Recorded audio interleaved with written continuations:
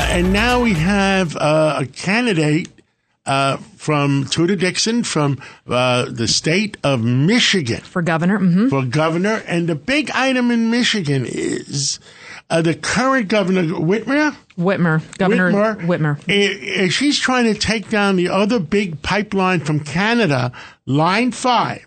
Mm-hmm. And if she succeeds in taking down Line 5, guess what?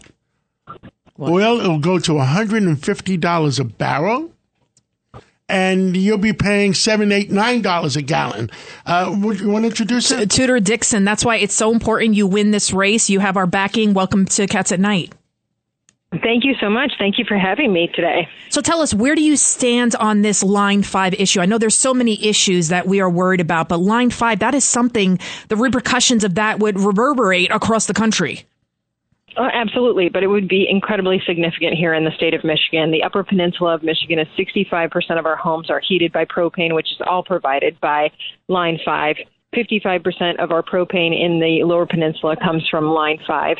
Our 80% of our jet fuel in the Detroit airport comes from Line 5. This would be an economic disaster if this happened in the state of Michigan. So we can never let this happen. We can never have this pipeline shut down, but we don't even need to. We have the opportunity to have a tunnel built. This pipeline would go into a tunnel.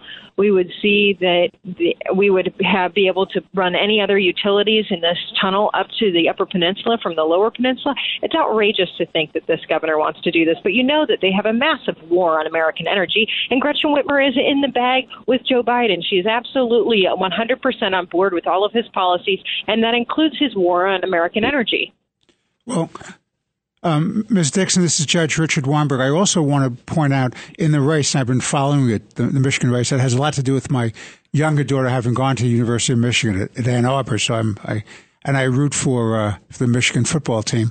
So I just want to say, how come they get away with saying that the schools in Michigan were only closed for 3 months? How come nobody calls the incumbent governor out on that lie? Oh, how outrageous is that? Well, I can tell you parents across the state are completely angry with this governor for saying that, but it's exactly who she was the entire time we went through the pandemic. Get on national TV, lie to your face, and then walk off screen. That's exactly what she did. And you know what? It was the perfect reminder of her doing that to us for 2 years. And people went, oh, wait, that's the Gretchen Whitmer I remember, the one who locks you down and then lies to you about it. And that's exactly what she did that night. She said, our schools were only out for 3 months, with a smile on her face and a smirk as she speaks out of the side of her mouth, shrugging her shoulders. Who cares about the kids? Tudor Dixon, this is Lydia. I have a lot of family. I actually have more family in Michigan than I do in New York. Wow. Yeah, I do. Wayne County, all around there, Livonia, you name it. And Oakland. I only have one guy in one New Yorker, Danny Bernstein. And there's also so I'm Albanian. There's a large also Arabic population out there too. And I've noticed that the Arabic population, the Chaldeans, all of them, and the and Catholics and Christians, everybody's coming together for one cause. They're sick and tired of all this radical race theory that's being perpetuated in the schools. They want to talk to the kids about sex. So if you are elected governor, Tudor Dixon, what will you do to stop that from happening? Well, we've already said that we will enact a Florida-style bill right away to protect kids from kindergarten to third grade, but also take a look at some of these books in schools that you couldn't read at the local bus stop because you'd be arrested for reading these types of books to a child. If you could be arrested outside of the school, you shouldn't have it inside of the school. And that's what parents are outraged about. When you talk about the Arabic community, we're talking about folks that have historically, in many cases, been strong Democrats. Yep. And now they're saying that they are tired, sick and tired of this. In fact, it's so funny because we had a gentleman at one of our rallies who said this to me, and I mentioned this story in the debate, that he came up to me and said, I went to our Democrat elected officials, and they told me I was a racist and a bigot. And then Stephen Colbert ran this and said this was a joke. This never happened. Well, this man was so mad.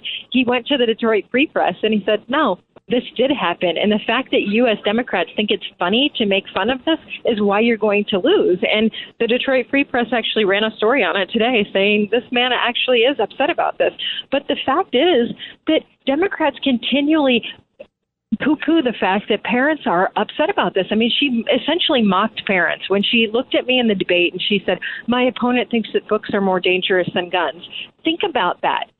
We in the state of Michigan had a school shooting while Gretchen Whitmer was governor. She has done nothing about that.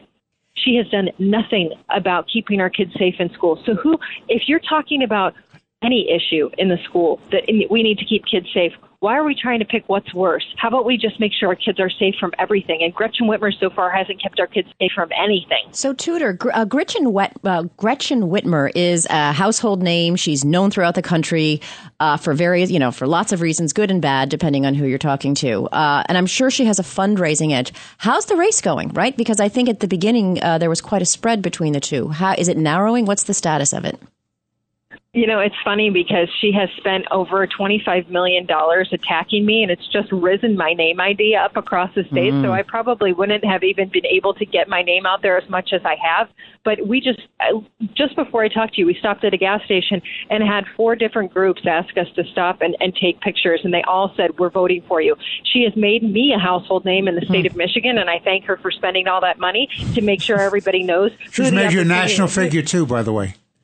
Yeah, who the option is to go up against her. And I can promise you that we're going to bring our schools back. We're going to make sure we get tutors in our schools. We're going to make sure that our students are learning and our parents are involved. We're going to make sure that we back the blue and that we take care of our police officers. And we're going to make sure that we bring business back to the state of Michigan. She lost more small Dixon, businesses than any other state. You better win and make sure we're not paying $9 a gallon oil because of her. Thank you so much for coming. Thank you so much for coming on. And if I lived in Michigan, I'd definitely be voting for you. Well, thank you. I appreciate it. Thank you for having me. Thank you so much.